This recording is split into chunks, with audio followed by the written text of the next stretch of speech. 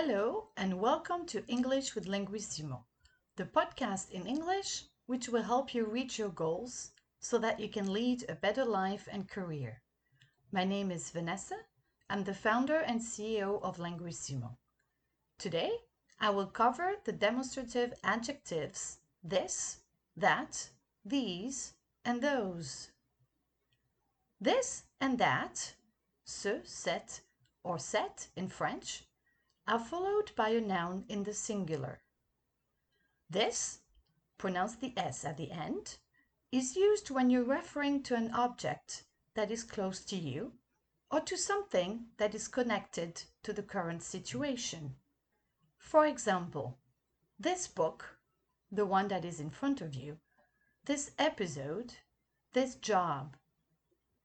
That, pronounce the T at the end, is used when you're referring to an object that is far from you or to something that you mentioned earlier. For example, that dog, you're pointing to a dog that is not close to you. That position, that hospital.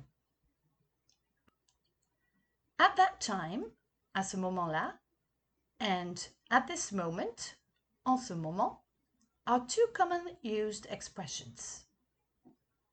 These and those, ces in French, are followed by a noun in the plural. These is the plural of this, and those is the plural of that. These books, these episodes, these jobs, those dogs, those positions, those hospitals. These days, ces temps-ci, or de nos jours, and in those days, à ce moment-là, or à cette époque, are two commonly used expressions.